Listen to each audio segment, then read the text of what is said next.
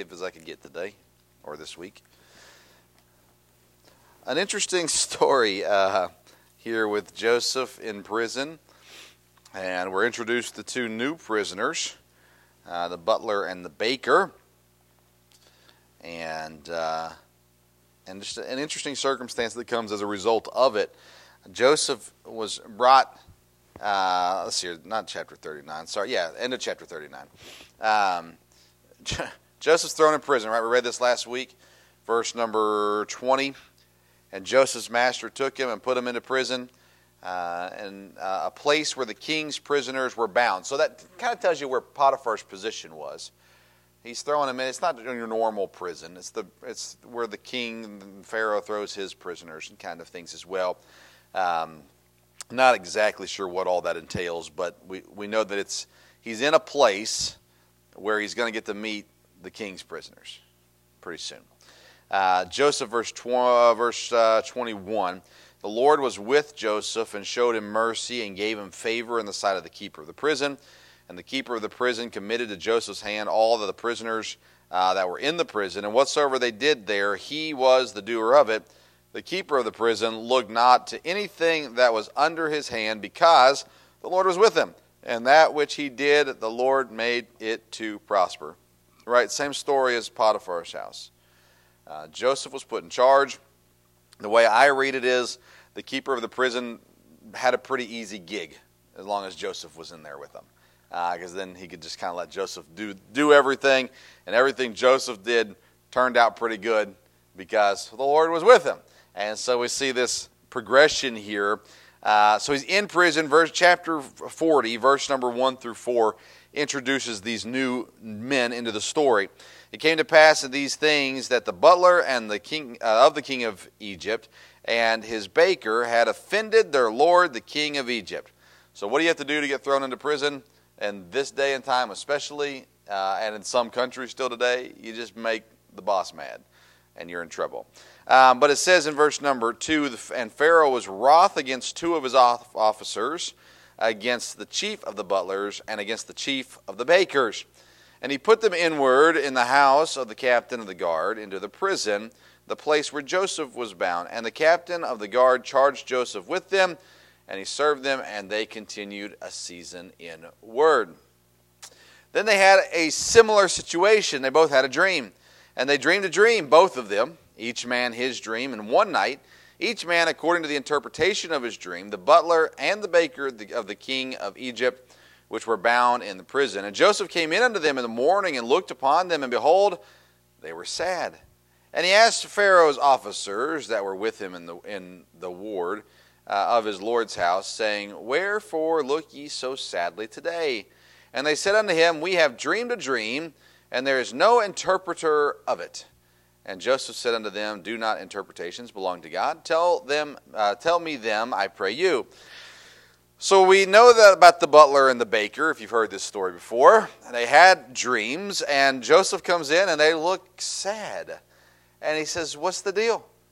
Why are you so sad? And they said, Well, we had a dream, and there's no interpreter of it. You know, think about it. Today's day and time, I have dreams almost every night. And I wake up, and I think, man, that was weird. But I don't get sad because there's no one to tell me what it means. I know it's a different day and age, and back then interpreting dreams apparently was a pretty big deal, as there were magicians or wise men and things like that were supposed to be able to do this for you. And I would love to have had that job because you know they're just making up most of it, right? Okay, tell me your dream. Okay, this is what it means. I mean, probably people, they're like fortune tellers, you know, they're just, some of them demon possessed and maybe could do some things, and others are just getting paid to tell stories, and what a good life that would be. But nonetheless, we see Joseph saying, well, God can interpret dreams, so tell me what your dream is. And so we see them sharing. Let's look at the butler's dream first, verse number 9. He says, the chief butler told his dream to Joseph and said to him, In my dream, behold, a vine was before me. And in the vine were 3 branches, and it was as though it budded, and her blossoms shot forth, and the clusters thereof brought forth ripe grapes. And Pharaoh's cup was in my hand, and I took the grapes and pressed them into Pharaoh's cup, and I gave the cup into Pharaoh's hand. So there you go. That's the butler's dream. Not vision dream like his goal in life, but that was the dream that he had, okay? And so then we see the interpretation of it. Joseph is here. He says in verse number 12, and Joseph said unto him, this is the interpretation of it. The 3 branches are 3 days. Yet within 3 days shall Pharaoh lift up thine head and restore thee into thy place, and thou shalt deliver Pharaoh's cup into his hand after the former manner when thou wast his butler. There you go. Good news. 3 days, you're going to be back where you were just a little while ago. Back to have your job back, doing everything that you do. Everything's good. Everything's dandy. Then we see the baker's dream in verse 16. It says, when the chief baker saw that interpretation was good. So he hears the butler's dream. He hears the interpretation of it, and he goes, oh, awesome. Here's my dream. Poor baker. He says, he said unto Joseph, I also was in my dream, and behold, I had 3 white baskets on my head. And in the uppermost basket there was of all manner of baked meats for Pharaoh, and the birds that eat them out of the basket upon my head. The interpretation, verse 18, Joseph answered and said, this is the interpretation thereof. The 3 baskets are 3 days. You can see the baker, right? Yes. Verse 19, yet within 3 days shall Pharaoh lift up thy head from off thee, and shall hang thee on the tree, and the birds shall eat thy flesh from off of thee. How do you think the baker's feeling? Right? He hears the butler's dream. He says, hey, that was a good dream. It was a good interpretation of the dream. Here's my dream, Joseph. And Joseph goes, yep, same thing, 3 days. Baker's excited. Pharaoh's going to hang you in a tree. Not as good news for the baker. Sadly, we always feel really bad, and we should, for the baker, because probably whatever he did didn't deserve to be hanging in a tree, yet that's the way it worked out for him and his future. So that's not good. But what happens? What's the outcome? Verse 20, and it came to pass that the 3rd day, which was Pharaoh's birthday, that he made a feast unto all his servants, and he lifted up the head of the chief butler and of the chief baker among his servants, and he restored the chief butler unto his butlership again, and he gave the cup into Pharaoh's hand, but he hanged the chief baker as Joseph had interpreted to them. Isn't it interesting? We see so little of this story, which always blows my mind to think of the detail that God gives us versus the details that God doesn't give us. What did the baker do? He offended Pharaoh. We don't know what he did. What did the butler do? He offended Pharaoh. And apparently they did it at the same time or in the same day, because they get thrown in together.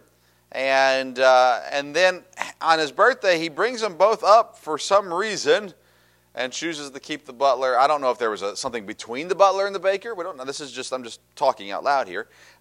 Thinking out loud here. I'm always talking out loud. Thinking out loud here. But was there something that they did and he had to pick a side? Whether he believed the butler or the baker? We don't know. Could have been 2 totally separate situations. We have no idea. It's not given to us. And I'm just one of those curious guys that's like, well, what did they do? And why did the butler get reinstated and the baker get hung? Like, it seems like that's a pretty big difference here. I'm not sure what was going on. But that's not the important part of the story, right? It's interesting that God gives it to us so that we can know about it. It could have been, God could have just said 2 guys had dreams. Joseph interpreted the dreams. That led to Pharaoh asking for him to interpret his dream. And voila. But God gave us enough detail here to tell us who it was and what happened to both of them, which is intriguing to me. Whether it is to you or not is up to you.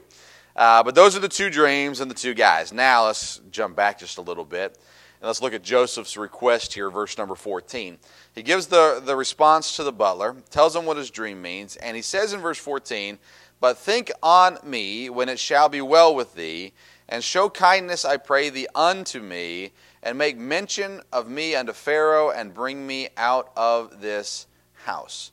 For indeed I was stolen away out of the land of the Hebrews, and here also I have done nothing that they should put me into this dungeon. So he just says, hey, I was able to give you this interpretation. If you think of it, can you go and talk to Pharaoh when you get the opportunity, and just let him know I'm not supposed to be here. I was taken out of my homeland. I'm not even supposed to be here. Not just in prison. I'm not supposed to be here. And I've done nothing, and I'm here in this dungeon. Done nothing wrong. He didn't say, tell him I interpreted your dream. He's saying, I am wrongfully imprisoned, and I would really like to go home. That's what he's saying. And we assume that the butler says yes. We don't know that for certain, except we do know in verse 23 that it says, yet did not the chief butler remember Joseph but forget him? Which again blows my mind. How do you forget Joseph? This guy interpreted a dream that came correct. How are you going to forget that? Every day you're serving Pharaoh this cup that you can think back to your dream that you had about serving Pharaoh this cup, and you forget the guy who told you what your dream meant? While you watch the other guy, well, I don't know if they were friends. I don't know how well they knew each other, but you know he got hung, just like Joseph said he was going to get hung. And yet he does. He forgets Joseph for a time. What does that mean? I've heard lots of opinions on that. And again, the Bible just gives us this verse on it, that he forgets him. But, I've heard people say, well, it doesn't matter. It's all speculation. At the end of the day, the Bible tells us he didn't remember Joseph. He forgot him. It was not on the top of his mind, which again blows my mind. But God answered Joseph instead of the butler answering Joseph. And I think that's an important thing to remember. He asked the butler, remember me, tell Pharaoh about me. And the butler forgot. But in asking, and I'm assuming, but I'm sure Joseph asked God too. God, can you please get me out of here? I'm not supposed to be here. I miss my home. All those kinds of things. And I'm just guessing, but based off of Joseph's life, my thinking would be and knowing the very little I know about prison of any kind, there's some time to think and some time to talk to God. And so Joseph here is desiring to get out. The butler's not the one that answers Joseph. It's God that answers Joseph. How does God answer Joseph? Well, he gives Pharaoh a dream. Verse number 1, chapter 41. It came to pass at the end of the 2 full years that Pharaoh dreamed, and behold, he stood by the river. And came up out of the river 7 well-favored kine and fat-fleshed, and they fed in a meadow. And behold, 7 other kine came up after them out of the river, ill-favored and lean-fleshed, and stood by the other kine upon the brink of the river. And the ill-favored and lean-fleshed kine did eat up the 7 well-favored and fat kine. So Pharaoh awoke. It's an interesting dream, right? 7 fat, well-meated cows, and they get eaten up by 7 scrawny, skinny, sickly-looking cows. Verse 5, he slept and dreamed a second time, and behold, 7 ears of corn came up upon one stalk, rank and good. Now, I grew up where rank wasn't always a good thing, but apparently here it is. Rank and good. Be a rank stranger. No, anyways. And behold, 7 thin ears and blasted with the east wind sprung up after them. And the 7 thin ears devoured the 7 rank and full ears. And Pharaoh awoke, and behold, it was a dream. I would like to think so. It's kind of an odd thing, right? But again, I love the verbiage that's given to us here.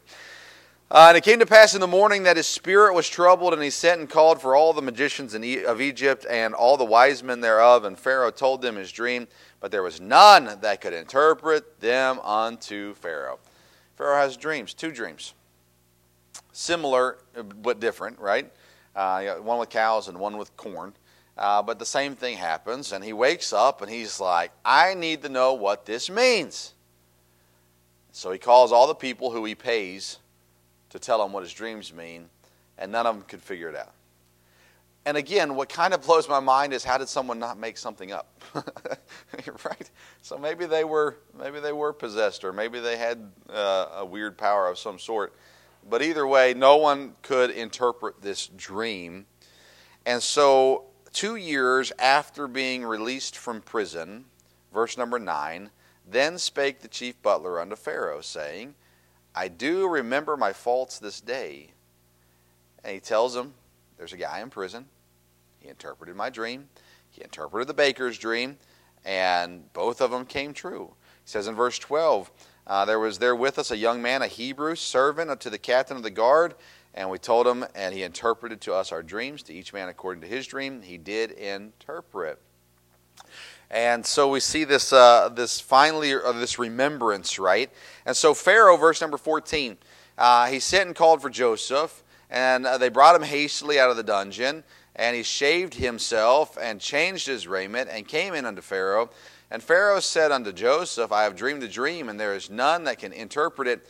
And I have heard say of thee that thou canst understand a dream to interpret it.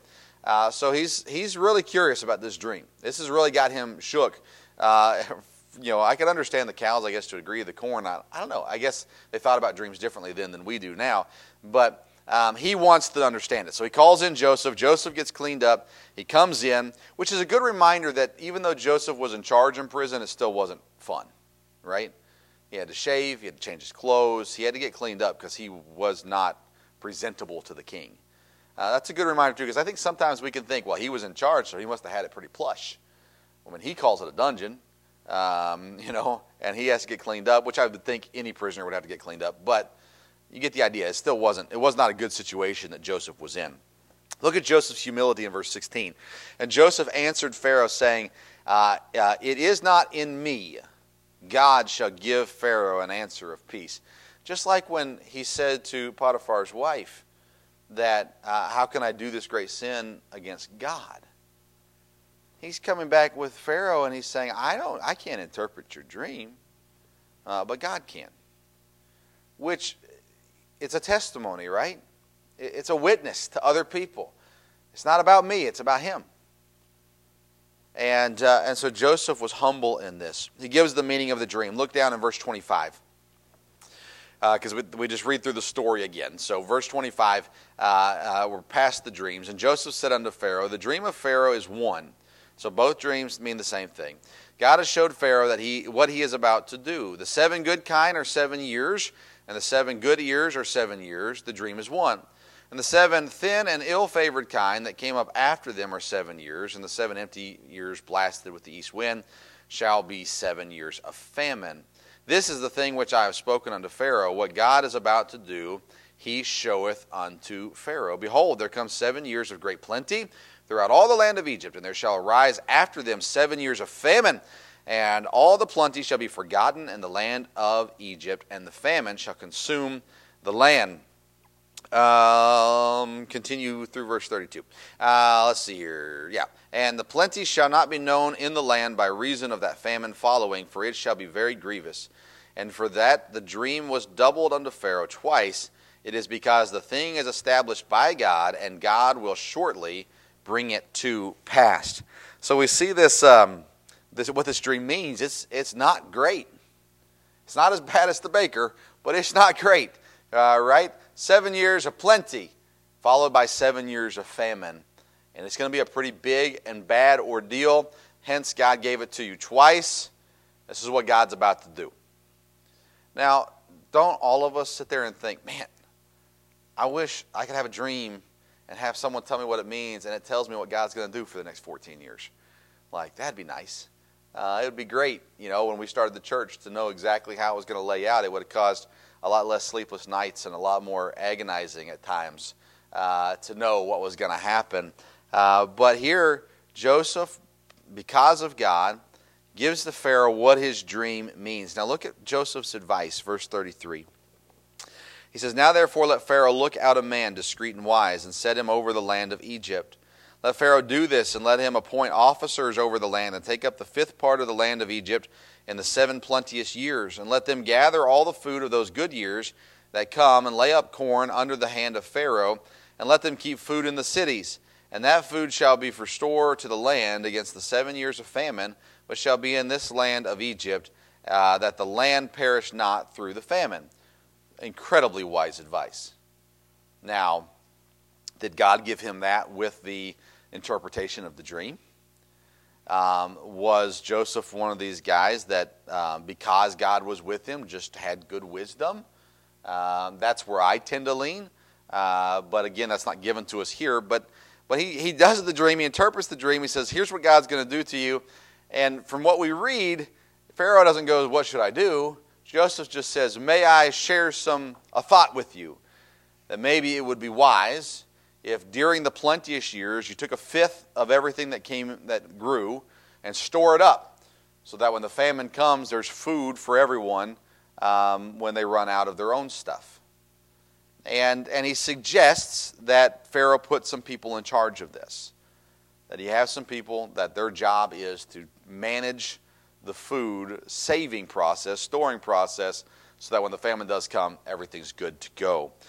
Pharaoh, he saw what Potiphar saw, and he saw what Joseph's brothers could not see. Look in verse 37. And the thing was good in the eyes of Pharaoh and in the eyes of all his servants. And Pharaoh said unto his servants, can we find such a one as this is, a man in whom the Spirit of God is? And Pharaoh said unto Joseph, for as much as God hath showed thee all this, there is none so discreet and wise as thou art. Thou shalt be over my house, and according unto thy word shall all my people be ruled. Only in the throne will I be greater than thou. What did Pharaoh see and Potiphar saw too, that Joseph's brothers didn't see? Hey, God's with this guy. The brothers, they got jealous. Right? They heard the dreams of Joseph, and they said, you're our little brother.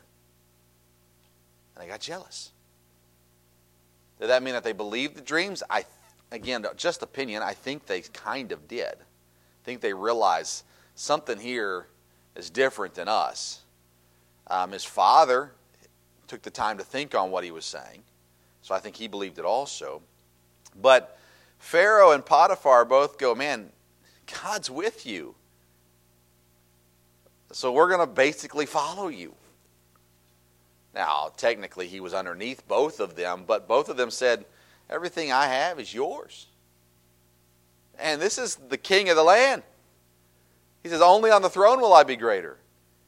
What that tells me is I'm going to listen to you. And by my position's greater than you, you can't boss me around, but I'm going to listen to you. Because God's with you. And for Pharaoh to see it, for Potiphar to see it, and for the brothers to ignore it is intriguing to me. And we'll see how that comes back around to the brothers next week. But verse 46, the Bible says, I'm on the wrong page, and Joseph was 30 years old when he stood before Pharaoh, king of Egypt. And Joseph went out from the presence of Pharaoh and went throughout all the land of Egypt. 30 years old. Back in chapter 37, verse 2, Joseph was 17 years old when he had his dreams. 13 years since Joseph's dreams. It's all starting to take place. It's all unfolding.